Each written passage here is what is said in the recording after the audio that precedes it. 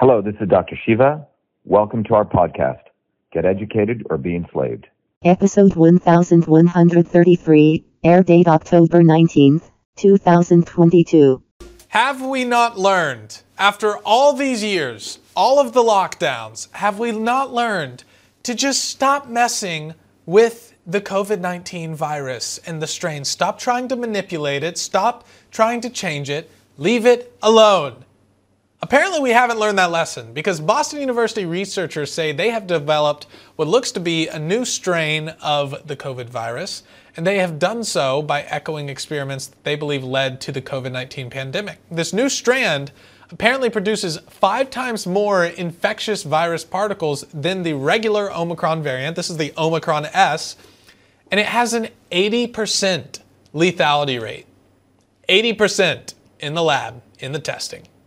At the same time this is happening, we're also learning that the most cited physician in the world, Dr. John Ioannidis, he reveals to us in one of his research papers that the pre-vaccinated children infection fatality rate of COVID was lower than previously suggested. Lower than previously suggested, revealing that it was also much lower than the flu for children. The conspiracy theorists were right once again.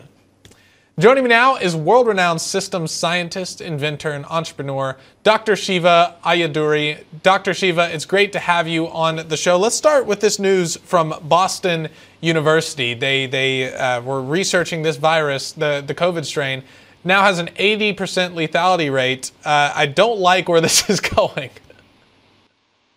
Yeah, so let's understand what the research was.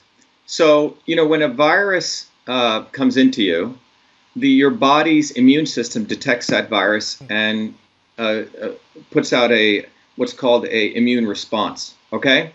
Now, one of the things we need to understand at an important level is that it's not the virus that kills you. It's very important to understand this. It is the ability of your body or inability of your body to respond to that virus in the appropriate manner. If you have a strong immune system, the body will respond back. You'll get a certain level of response, and it'll go back to fight off that virus. If someone does not have a strong immune system, the virus is going to be lethal because your body is going to respond to it in such a way it's actually going to, your body's immune system actually starts attacking itself. Okay, this is a very important fundamental point. It's not like something out of Alien where the virus is eating away at you, okay?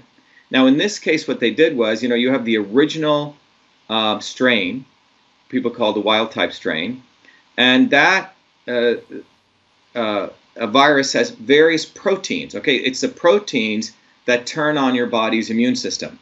So what are those proteins? Well, you have the viral protein, right? If you ever seen those pictures of those viruses, right? They have the circle and these spikes sticking out of it. The spikes are called the spike proteins. Think of that as one part of the virus. And then you have the viral protein, the sheath that's actually covering the RNA. Got it? So the viral proteins and the spike protein. So what they did here was they took the Omicron virus and the Omicron with the Omicron spike protein, and when they injected that, it's very mild, right? Then they took the Omicron spike protein and they essentially combined it with the original virus protein, right? So now you have a new virus, which is the viral proteins are made up of the original virus, but the spike is coming from the Omicron. Got it? Now, when they gave that had 80% lethality. The original virus has 100% lethality. And so their claim to doing this research is they're saying, hey, look, it's not the spike protein that really causes the lethality. It's rather the viral protein. Because when you took the original viral protein, it has 100% lethality. When you take the original viral protein, you take away the spikes from that, and you take the spike from the Omicron, that has 80%. And if you just give the viral protein of the Omicron with the Omicron spikes, that's 0. So they're saying they conducted this research to show that it's the viral protein that is really influencing mortality or lethality. Well, and we're seeing this just as this report is coming out about how now they have beefed up this virus, whether intentionally or accidentally. Either way, they beefed up a new COVID strain. At the same time, the FDA has now authorized COVID-19 boosters, Pfizer and Moderna boosters for kids under 5 years old. However, they don't exactly have the data out and the clearance that they usually have or would need.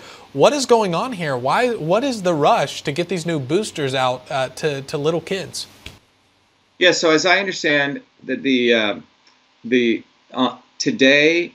tomorrow, October 19th and October 20th, the CDC has a committee called ACIP.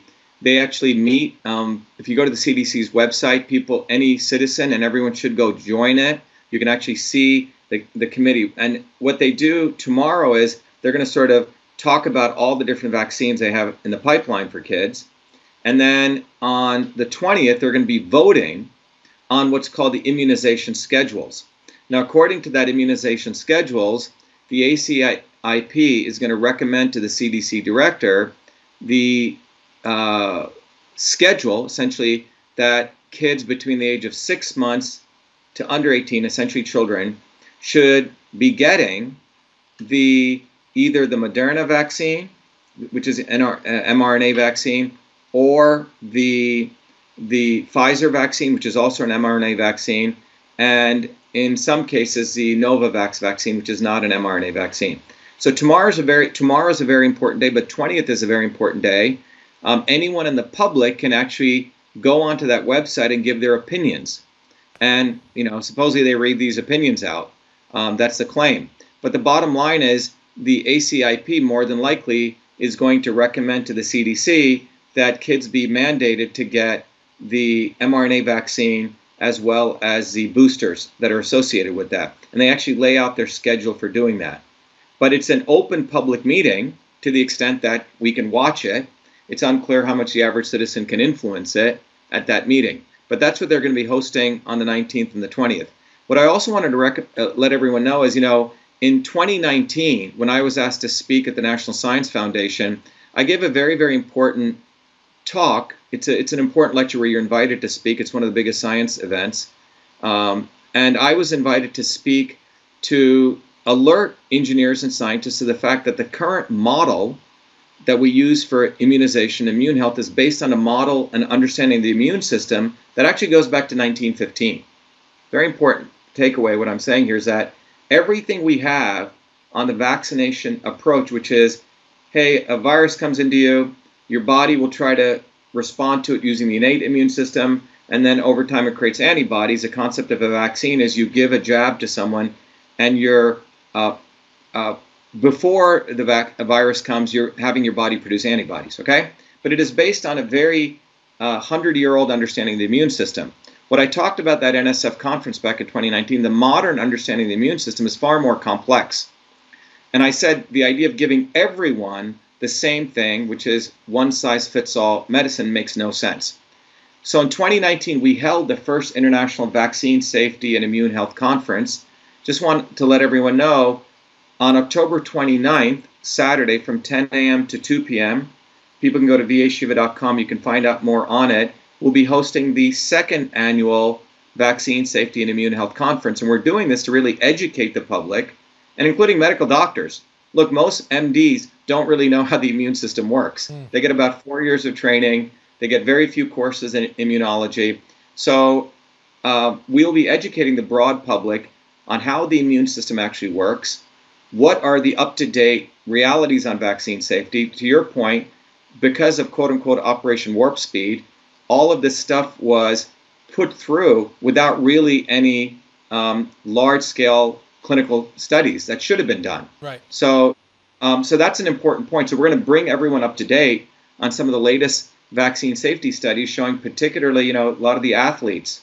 There's more than enough preponderance of data. Young athletes just sort of falling on fields, Those people got the vaccine. So we want to bring up all that vaccine safety studies, plus give people the opportunity to understand how they can boost their immune system. Dr. Shiva, I've got to stop you there. We are over on time, but I really appreciate you breaking all of this down for our audience. It's great to have you back. Thank you so much. You're welcome. Be well.